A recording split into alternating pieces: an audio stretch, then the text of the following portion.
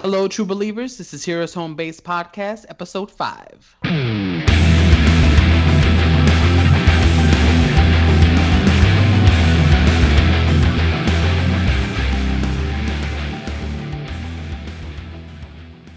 Hey guys, welcome into another episode of Heroes Home Base. This is Rich. This is Mark. This is Rob. So, fellas, what is going on? Man, it feels like it's been forever since we've done a show. Yeah, Mark was traveling to Seattle, sir. Yeah, it was funny because I went to Seattle because we didn't go to Comic-Con this year, and I refused to be in the city during my favorite weekend of the year. So I decided to head to the West Coast, the Pacific Northwest, and went to Seattle, which is my absolute second favorite city, right behind New York City. If it wasn't Mark for New York got City, as far away from New York as he could while staying in the United States. It's true. I really, really did. And I absolutely love Seattle. It's such a clean city. It's a beautiful city. They call it the Emerald City. And I just love it. New York's not clean? New York's not clean? No, it's not. No. Seattle, it's such a great vibe. I totally would live there if it wasn't for New York City, but I would totally live there. And I got around just fine. And while I was there, I had to check out the comic book stores while I was there. And I'm sorry to say they sucked. They sucked. How many did you go to, dude? I went to 2, and both of them sucked? Both of them sucked. One store I went to didn't actually have any comic books in it. It just had shelves and shelves and shelves of graphic novels. That was one half of the store. And guess what the other half of the store was? Wait. Magic. Gaming cards. Magic shit. They need their own shit. store, man. And so it was just Hold on. That reminds novels. me. Comic Town in Columbus. You're like, if half the store is for Magic card games, this is not a legit comic store. That's like a standard you have. It's not a legit comic store. And so I got there and I'm like, okay, so do you know of any other comic stores in town? And so I went to that one down at Pike Place. Yeah, down at Park Place. There were literally no comics in boxes. So they were all the graphic novels were on the shelves. So I'm like, okay, this isn't what I'm looking for. So I went down to Pike Place Market, which is a big tourist attraction there. And I went to a comics and collectibles store, and I texted you a picture of what their back issue selection looked like. 9 boxes for back issues. Short boxes. So our comic collection was bigger in the 8th grade than theirs back issue selection was? Yes. And it was just a store filled of collectibles and toys and movie scripts and posters and fan stuff and keychains and refrigerator magnets and collectibles and stupid stuff. Fellas, did I miss something? I mean, I know I'm not running a comic store or anything, but that seems to be the trend. Like, there seems to be a lot less back issues in comic stores today. Like, what the hell? Well, that's what World's Greatest is for, because his whole intention was to create a store that was specifically specialed in back issues. So thank God for World's Greatest on Westerville Road in Columbus, Ohio. He just moved into his new location, his 3rd location, and I saw his he puts a video up every Tuesday of what's coming out, and he did a tour of the store. He's got a really good setup now. I mean, he's got more back issues than I've seen in a long time in a Columbus comic store.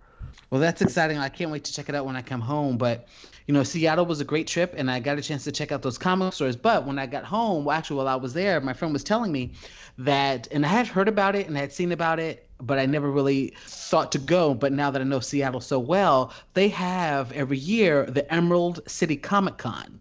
Okay. Which goes on, and a lot of big names. Chris Claremont's been there. The cast of Arrow's been there. The cast of Walking Dead has been there. So a lot of big names go to Seattle. And like, for example, New York City Comic Con is like 350,000 people. This con is about 98,000 people, which is a decent size for a That's con. not bad. And I realized on Wednesday this coming week that their tickets go on sale for March, because that's March 14th, 15th, and 16th or something like that is when the con goes on. So I'm going to buy my ticket on Wednesday because I'm going back to Seattle in March so I can go to the Emerald City Comic Con. So listeners out there, be sure to listen for my report on the Emerald City Comic Con 2020 because I'm going back. Seattle, I'm coming back. Nice. See, I'm really sad because we just missed the Wizard World Con actually this weekend. I just didn't get the opportunity to get some tickets and go in Columbus. So, Mark, don't mean to put you on the spot. Which one's bigger, San Diego or New York? San Diego will always be the biggest one because that's the mothership. That's the granddaddy of them all. San Diego is more of it to me. It's more of a pop culture. It's a lot more movie preview releases and first time, glimpses at stuff that's coming out for the next year and a half. And then New York is more of, comic related, TV related, I think. Do you agree with that, Mark? Absolutely. And it's so funny because although I love my West Coast crew out there, none of them are comic book collectors. So while I was out there, Joker came out. And I had to wait to see it till I got back to New York City. But when I got back to the city, that's the first thing I did and I went to go see Joker. Before we get into that, because I think that's going to be a really good conversation here, let's dance around some follow-ups from our past episodes. We've got a couple emails to go over. We got one. Let's hear them. Rob, you want to read one of them there? Yeah, we got one from our good buddy Sean Patterson. This is regarding the most recent episode we did about TV shows. He said, "Hey guys, my name is Sean. Some may know me. Just letting you guys know you've been doing an awesome job. I feel that on the last show, you guys finally clicked on all cylinders and can't wait for future episodes. Side note, to reference your last show, I love comic adaptations into film or TV shows when done right. I'm really into Titans right now. I personally think it has the potential to be a great show. A show I was disappointed in was either Heroes or Smallville, so he's surfing the same wave we were kind of talking about. Both started out as really great shows and eventually turned into something unwatchable at the end. I completely agree with Sean. Yeah. Just my 2 cents. Keep up the great work, fellas. Mr. Patterson." Thanks, Sean. Thank you, Sean. Thank you, STP. Couldn't agree more with Mr. Patterson there. Yep. All right, Rich, I think you got one from Mr. Bush. Got one from Antoine Bush.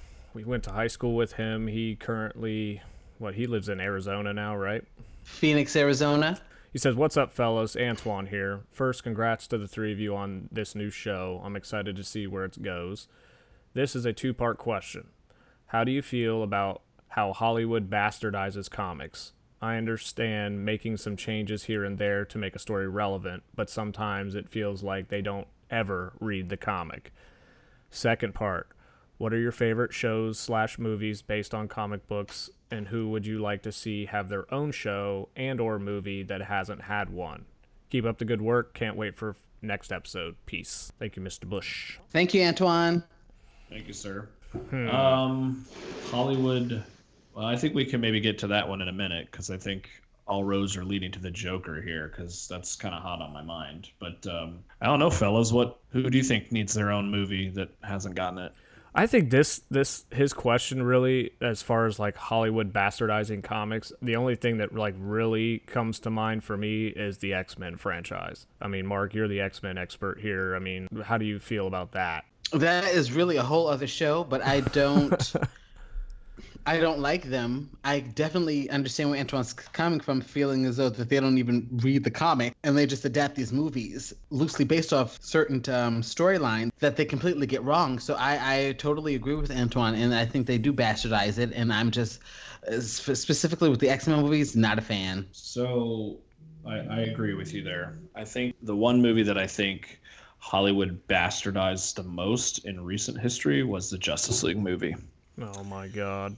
I mean, talk about there was literally trying no to just Justice League movie. That was complete fucking shit. Well, I think that's a perfect example of the studio just getting impatient and then let's hire somebody who we think has had some success at making movies, specifically comic movies, and just not giving a damn about the story in general, how it was kind of started with Man of Steel, like just impatient. And it's like, if I would have thought Warner Brothers would have learned something after Batman and Robin, for God's sake, you kind of had a reboot, and I can't remember who wrote the article.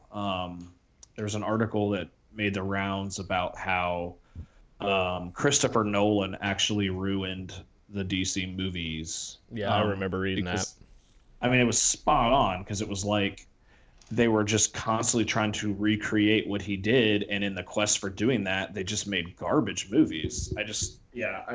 I'm with you, Antoine. It's just, I don't know. I liked Zack Snyder's vision for the DC universe. I liked Man of Steel.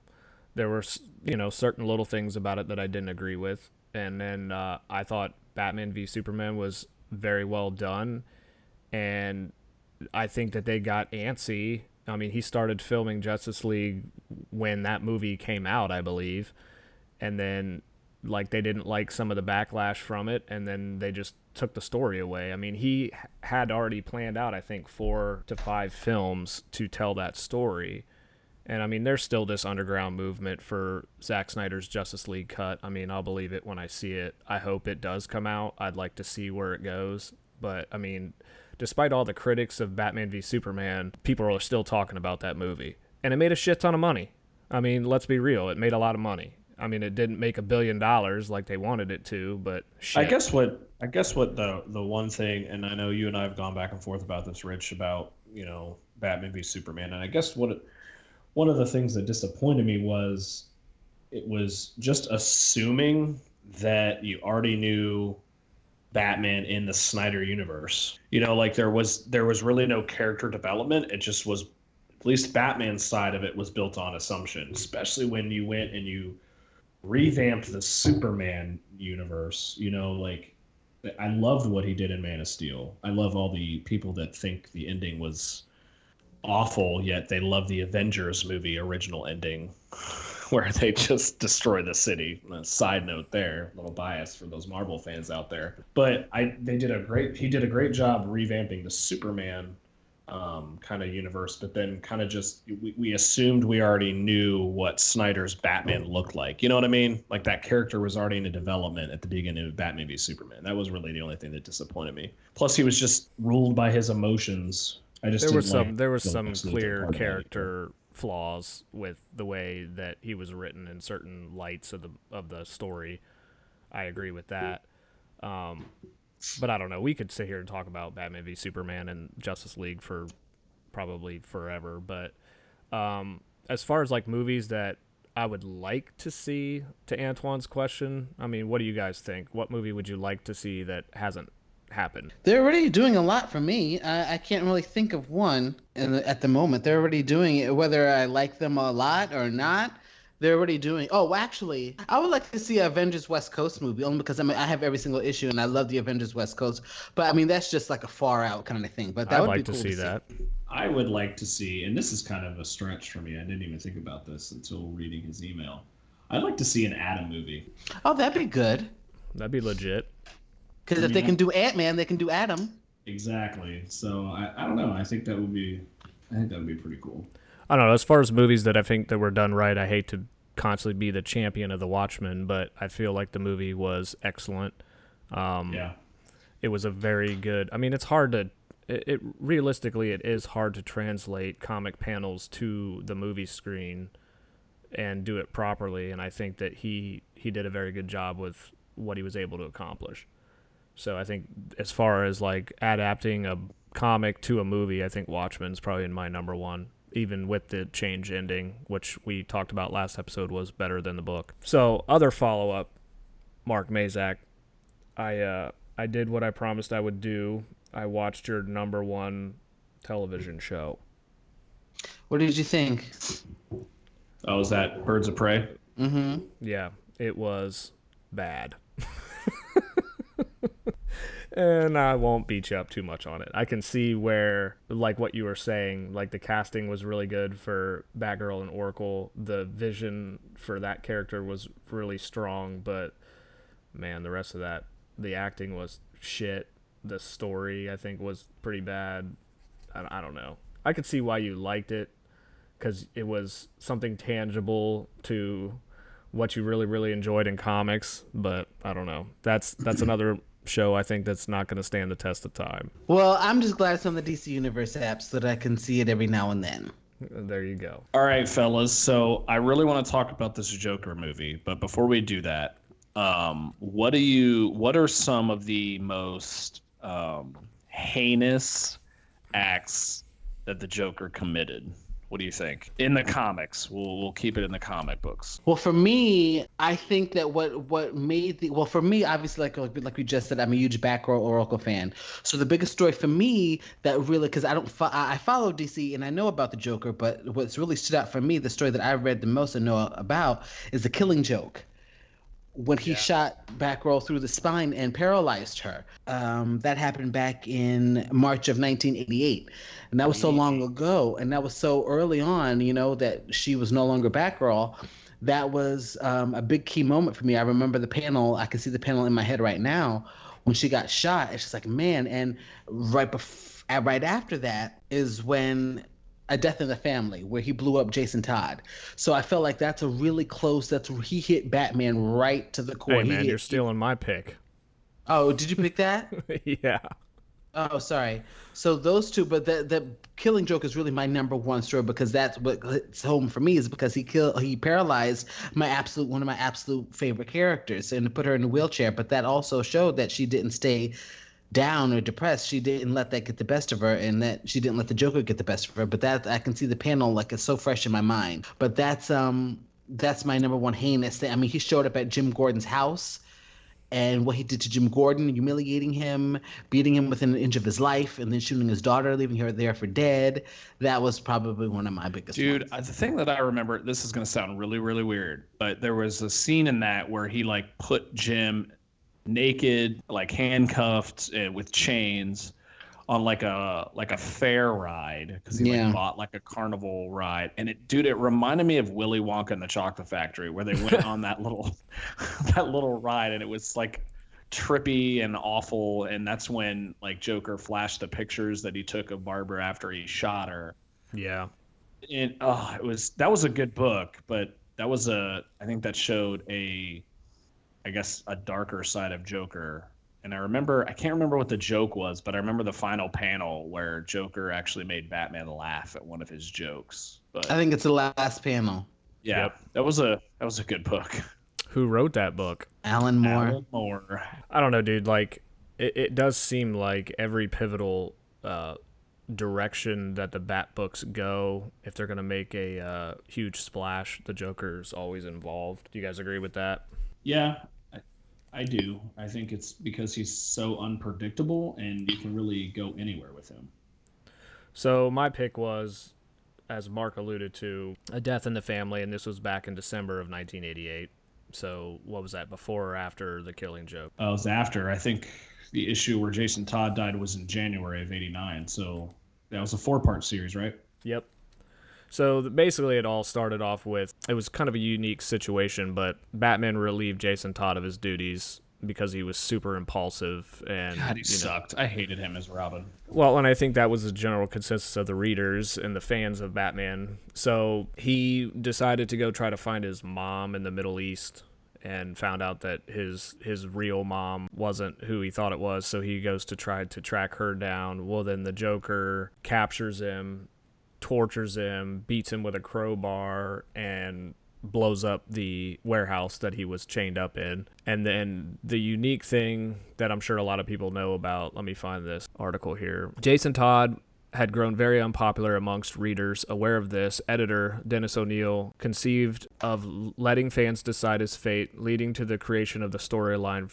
For 36 hours beginning September 15th, 1988, readers could call 2 numbers to cast a ballot on whether he live or if he dies. Over 10,000 votes were cast, with a narrow majority in favor of killing the character. In Batman 428, the Joker kills Todd by blowing up the warehouse he is being held hostage in. Upon its publication, A Death in the Family attracted massive media attention, some of it critical. In retrospect, the storyline is remembered as one of the most important in the Batman family of comics. Elements of the story have since been incorporated in various Bat-related media. That is from Wikipedia. So I just remember that being like... I wonder, though, if they would have done this with the death of Superman, if they would have gotten the result that they wanted. You know what I mean? Because everybody seemed to hate Jason Todd. So that reminds me, dude. So I got Batman: The Complete History by Les Daniels. And when they talked about this, they showed the picture. So it was an unpublished art by Jim Aparo. was prepared in case Batman fans voted for Jason Todd to survive the Joker's time bomb, but they didn't. So it was like a picture. It was like Batman looked excited. He's like, he's alive, thank God. But that was what was prepared. And it's a pretty, I mean, he has kind of a too happy look on his face. But I remember that being something that I read about in his history, that it was ready to go in case people said keep him alive. So are you for him getting the axe? I did not like Jason at all. I remember I was reading those back issues and he was just annoying. Like he was kind of just a punk. Like he was very anti-Dick Ward. Yeah. Immature, like you said, impulsive. It was almost like, at least when, it's been a while since I've read some of those, but it was almost like they were trying to piss off the readers. But so I never really cared for him. I actually like some of the modern stuff with Red Hood more than when he was originally written in the 80s. So what about pick, you, Mark? So I kind of went different.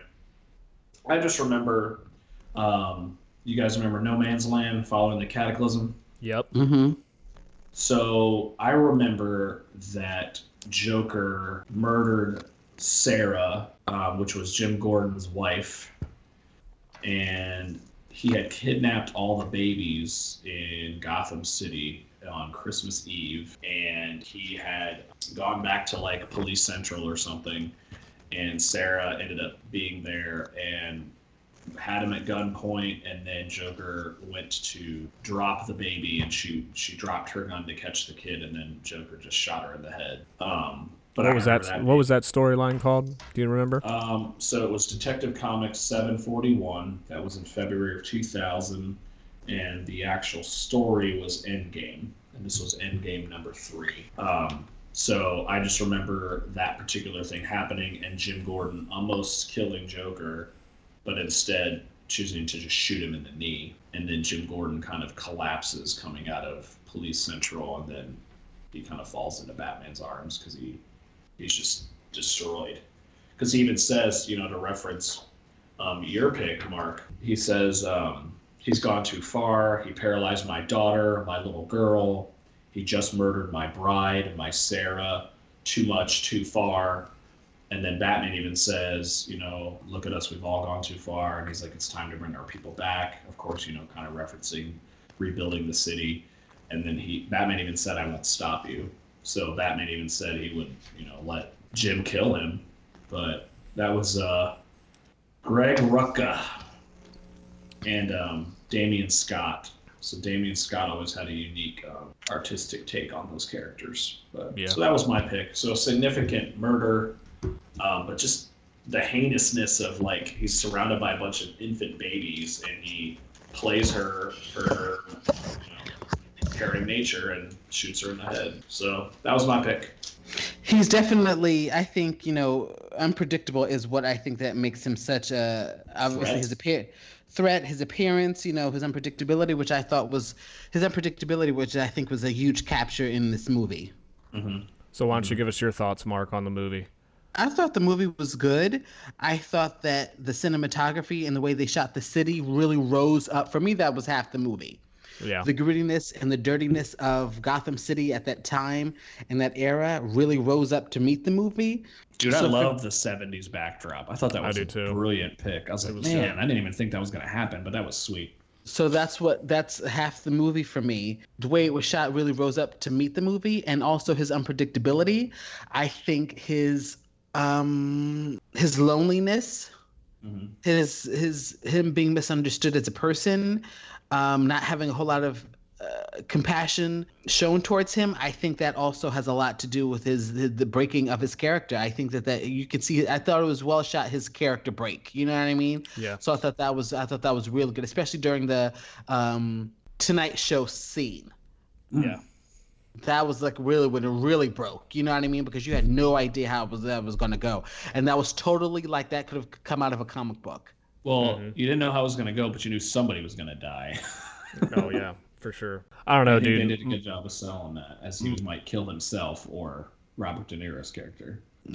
My thing for me was, I felt that the flow of the movie was perfect. It was like reading a long, drawn-out comic story arc.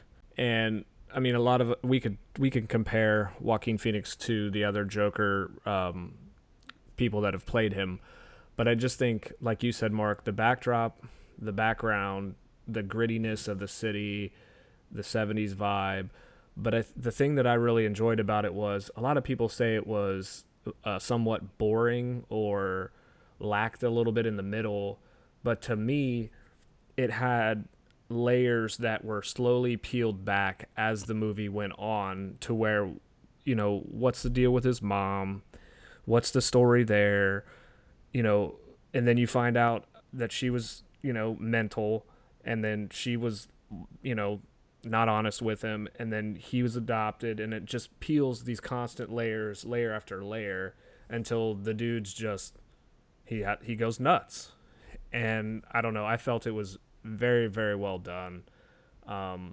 As far as like a comic book movie, you know, it wasn't all flash and glamour like everybody's used to these days, but I still think it was very well done, I guess, is all I can really say about it. Now, I do think the only thing that I didn't like about it was, I know I talked to Rob about this, and I'd probably talked to you about it, Mark, but I didn't like the political aspect of it when it came to Thomas Wayne. Yeah. I think that was a huge mischaracterization of Thomas Wayne. I don't think he would pull a political stunt calling the people clowns, and you needed and then be insensitive afterwards. Like, if they were smart, they would know I'm trying to help them. I was like, what the hell is this? No, I didn't agree with that aspect of it. But I also, I mean, I liked how they tied in the Bat story to it. It wasn't a giant production. It fit into the plot of the story. It was quick. It wasn't drawn out. And I liked how they did that. I don't know. I didn't like how they portrayed Thomas Wayne. But other than that, man, I give it an A for sure. So I'll start where you kind of left off, Rich. The thing about the Bat origin story that I like, that I don't think has been done before, and kind of before that, it was Batman v Superman with the opening credits that was done. Yeah. That I thought was amazing. But the blood splatter on Bruce's face, like, it added a grittiness to it. Like, we've almost glorified that story, because I think it's been kind of done. Warner Brothers used to retire the scene. Well, sure, but the thing that I like about it was quick. To Rich's point, it wasn't overdone, but it was like a new rawness to it that I think fit within the movie, and it didn't like overtake the film. Correct. You know, like, it was a quick, like, boom, boom, but then it was, it almost, you saw Bruce as like this vulnerable character in that moment, like you haven't before, and then they just zoomed out. You know, they zoomed out, matched it up with all the other stuff that was happening. So I thought that was well done. I agree, Rich, about Thomas Wayne. I didn't. That was a miss for me. Like, there was no philanthropy, there was no doctor, there was no actually giving a crap about the people of Gotham City, which has always been kind of his character. I don't know. I don't like how they painted him as, so these three blue collar guys, assholes, nonetheless, got murdered on the train. And it's like they kind of set it up to where he's like, well, they didn't deserve to die. I'm like, no, right. Man. They're better. They're better than everybody else. Right. I don't see Thomas Wayne acting that way. So a couple things. I thought, well, let me start at the beginning. When I first saw the preview several months ago, I was not excited. I was like, I'm not digging this. I like Joaquin Phoenix as an actor. I think, like, one of my favorite roles that he did was Johnny Cash. I think as a method actor, he's amazing. I was just like, I'm not digging this. I have been proven wrong. It won't be the last time. I just think this was a new raw take on the character. And, you know, I've mentioned it on previous episodes. I like the realness of the character. I think that's what particularly makes him so frightening. Yes. Is that, and to your point, Rich, the layers that got brought back, like, you know, adopted, deep, traumatic roots with his mom and the abusive relationship she was in, and then finding out he's been lied to and manipulated all his life. Like, the scene in the state hospital in the stairwell after he gets his records, like, that was a brilliant scene for me. It was like he's finally figuring out that his whole life is a sham. Yeah. And I think he did an amazing job there. But there's one scene in particular that I thought paid homage to previous Jokers, the character as a whole, not necessarily Joaquin Phoenix. And that was the scene right after he killed the 3 guys on the train, and he goes into that public restroom and is just dancing, like just taking in what he did and finding that he really enjoyed it. Like I was like, that right there. Like I thought of Mark Hamill. I thought of Heath Ledger. I didn't think of Jack Nicholson because I think him and Cesar Romero can go stay on a Joker Island somewhere. I thought that is the character at its like roots. Like he's kind of frightened, he's freaking out, but at the same time he stops and he's like really, really enjoying that. Like I thought that was kind of the awakening of the character. And if you think about it, he was kind of completely justified at killing the first guy because they were beating the crap out of him, and for all he knew, he needed to defend himself. But then, he kind of takes it farther and tracks the guy down and just keeps unloading on him. But I thought everything made sense in terms of the layers. Like a lot of his laughter, like it was like coping mechanisms, like it was defense mechanisms. Like anybody could do that. Like if they're really nervous, they'll laugh. Or, if you have these deep-seated traumatic events happening in your past, you would do things like this potentially. And he just never got any help. And dude, it's accurate. Like his social worker, they don't give a fuck about you or me. Like, he's trying to do what's right and trying to, seek mental health and medication, and kind of he gets screwed over in that way, as many people in our societies actually do today. So I thought it was a great character solo movie, and I mean, I could go on several other minutes about it, but I thought it was very well done. I was proven wrong 100%, and I think he did a stand-up job as that character. There's a cleanliness to this movie. What was that? If that makes sense. There's a cleanliness to this movie, if that makes sense. Do you understand what I'm saying? Like, I guess because there was no graphics, no green screen, you know what I'm saying? No lasers and all that. There was a cleanliness to it. Yeah, it was like a pure movie. Like it was legit made in the 70s. Yeah. Yeah, it was like made on like a $50 million budget, so I know it's cranking. Let's turn it a little bit in a different direction. What do you guys think of the media backlash or the potential that there was before the movie came out? Do you think it was justified, or? I didn't think it was all that violent. It was violent, and I get it, but I just don't think that it was. I think there was too much. It wasn't as hyped as people thought it was going to be. So I agree with Mark. I just wonder if, we clearly have some issues in our society, and we won't go political here. I think there's some sensationalism going on, and we're looking for unnecessary outrage about literally everything. Yeah. Including what is appropriate to be entertained by. But I will say this. I do think what was unique about the scenes that had violence, and I'd like to get your guys' take on this. We've seen a lot of action movies, a lot of movies with violence in it. And there really is a lot of special effects that goes into that, like even in the sound effects of the weapons. Yeah. But to me, and I've never fired a gun. I mean, I know what a gun sounds like when it goes off. I thought that it actually was raw. Like if this was what was going to happen, like this is what it would sound like. Like it wasn't special effect amped up. It was like, if this was really what was going to happen in real life, this is what this will sound like. This is what this experience will be like. So to me, there was a definite sense of realism to it that might have been scary and off-putting to some people. But yeah, I think I'm kind of annoyed with just looking for things to be outraged about. Yeah, I didn't think the critic, like the anti, it was, let's pump the brakes here, guys. This is going to be an overly violent movie. Let's be all super alarmist about it. I don't get that. I didn't get behind it. I mean, because originally the reviews were really, really high, and then it was, I don't know, this subtle creeping, oh, we got to be concerned about this. And I'm not saying we should just ignore people that suffer from these type of things, but I don't think it was overly violent. I don't think it was over the top, and I don't know.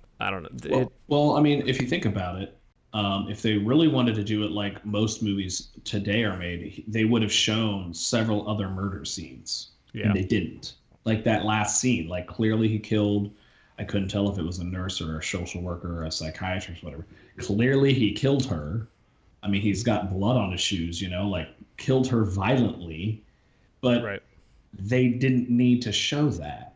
And it was like, it didn't add anything to the movie if they did. And the way that they did it was effective. It was like, okay, clearly he is losing it, So certainly if they would have, turned it into some of the other movies, some of the other Rodriguez movies or Tarantino movies, they could have gone that route and went ultra brutal for some reason. Inglourious Bastards comes to my mind, like hyperbolic, like violent 300 movies. Glorified violence. Yeah, like they didn't need to go there. So I mean, I don't know. I just wanted to get your guys' take on that, since it was kind of a huge talking point before the movie came out, and I hate to see a movie get railroaded before it gets going just because somebody has some kind of dilemma with it when they haven't even seen it. I don't know. I think the shooting in Aurora, Colorado in 2012 is what I think they just didn't want that to happen again. Well, I read an article that Warner Brothers and that movie theater, they did not release it there, and they worked that out before the movie even came out. Like, I think that's appropriate. I think it's appropriate too, for sure. I mean, you got to be sensitive to some of those specific contexts. Oh, absolutely. I think we can't live in fear, even though I think they did it. I think problems by working that out before the movie comes out. I think they had really good. It wouldn't have been very tasteful to release it there, I guess. It would have been. I agree. That would have been pretty damn insensitive. But I think it also speaks to, I think one of the other concerns, I didn't read a lot of stuff about it before we saw it. I think the other thing was that, a lot of people that struggle with trauma and mental illness are more victims of violence versus the perpetrators. So I think there was kind of a concern that it might have misrepresented people that are victims of violence. And I think that's a legitimate concern as well. I think, again, I think it was well done, and what they chose to put in his origin story, I think, kind of fit. It was very real. Do you guys think that, as a whole, do you think they glorified the Joker character as like a hero? Because I don't. You might get that vibe from the taxi cab scene at the end, like kind of like he's just basking in his rioters like loving on him, but I don't think they really projected him as kind of a hero. I think it was kind of a tragedy. I mean, that's all I'll say. For sure. All right, so Mark, you got anything else to add to that? No, I think we hit the nail on the head with this one. So what do you guys grade the film? I gave it an A. I'd give it B+. B+. I'd go with an A-. Okay. And most of that's around kind of the Thomas Wayne and some of the other side stories that I just think were not handled the best. But I would definitely recommend people see it. Yeah, it's a movie I've thought about for days, so I don't do that for many movies. All right, Mark. So give me your ranking on the comics we brought to the table this episode. We got Killing Joke, Death in the Family, and Endgame. What are you gonna rank those? So Killing Joke was 1, because I love Batgirl. A Death in the Family, and Endgame. That is my exact order. So I have Killing Joke, Death in the Family, and Endgame number 3, Detective 741. For the first time, we are all three in agreement. I tried to go for something unique and less popular, so that's why I kind of went with the Endgame, where I thought there was something particularly heinous in that book. But yeah, then again, he's fucking over Jim Gordon. Yeah, I think that Killing Joke, Death in the Family, and Endgame is the right order. I agree with you both. So for our blast from the past this week, you guys want to talk Joker portrayals? Who did them best? Rank those. What do you think? All right. So I will put Cesar Romero last. I will put Jack Nicholson just above him. I think he did a good job, but I still think for it being a Tim Burton movie, it was still kind of campy on his end anyway. Let's see. I got to do Mark Hamill next. I think he has done an amazing job playing that character, mostly obviously in Batman the Animated Series, but also the Arkham video games. He's done a phenomenal job. Yeah. Just amazing. Then I would put, it's so tough. I'm going to have to put Joaquin Phoenix in second place, and I still got to put Heath Ledger as number one. That's my order. If I miss some folks, it's because they probably don't matter. What you got, Mark? I will go with Nicholson, Heath Ledger, Joaquin Phoenix, Mark Hamill, Cesar Romero, Jared Leto. You're putting Jared Leto as number one? No, as last. Oh, you were going in reverse order. So you got your number one is Jack Nicholson. Yes. Heath Ledger, Joaquin Phoenix, Mark Hamill, Cesar Romero, and Jared Leto. Yes. Okay. All right. So starting from the least, I guess, I'm going to go with Jared Leto as my least. Then I'm going to go Cesar Romero, Jack Nicholson, Mark Hamill, and then I'm going to go with, this is kind of the struggle that you had, Rob, but I'm going to put Joaquin Phoenix, and then I'll put Heath Ledger. And the only reason is I look at Heath Ledger as the well-developed, groomed, mastermind Joker character when he was portraying him. Does that make sense? Joaquin is the apex, the beginning of that, the origin story. He wasn't there yet. So I think... So you're saying Joaquin would eventually turn into Ledger? Correct. Yes. So I look at Joaquin Phoenix as Arthur Fleck. And then at the end, he is the Joker. And I look at Heath Ledger as the Joker from the beginning to the end. Fully developed. Correct. Surprisingly, never thought of it that way, but I could definitely see that. So I definitely think we'd like to have a lot of people write in on this one. Just email us at heroeshomebase@gmail.com. Give us your thoughts on the movie and go ahead and rank your Jokers for us, I guess. Absolutely. Yeah, I would love to hear people's thoughts on that. You could also, if you have another storyline that we didn't bring to the table, I'd like to hear that too. Yeah, like your off the wall Joker atrocity. Joker's been around a long time. There's a lot of stories we'd love to hear from you. Right. I think you could also like us and put your comments on our Facebook page. So it's Heroes Home Base on Facebook, and then do we need them to start liking and ranking our podcast so it shows up on their preferred platforms? Absolutely. Yes, if you could give us 4 stars or a couple of hugs. I don't know what people score. Likes, hugs, stars. Good show, fellas. We could always talk. We could talk about the Joker for 3 other episodes. We could. I love this talk. It was a great conversation. Glad to catch up with you guys. So, guys, I really appreciate you listening. Really appreciate the emails we've been getting. Again, would love to hear from you. I appreciate you taking the time to listen to our 5th episode.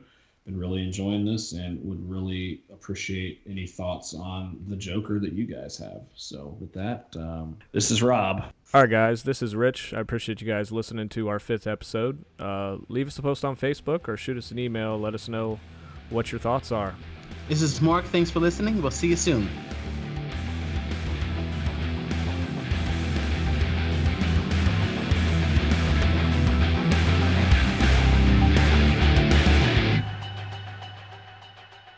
Thanks again, guys, for listening to this RMR production.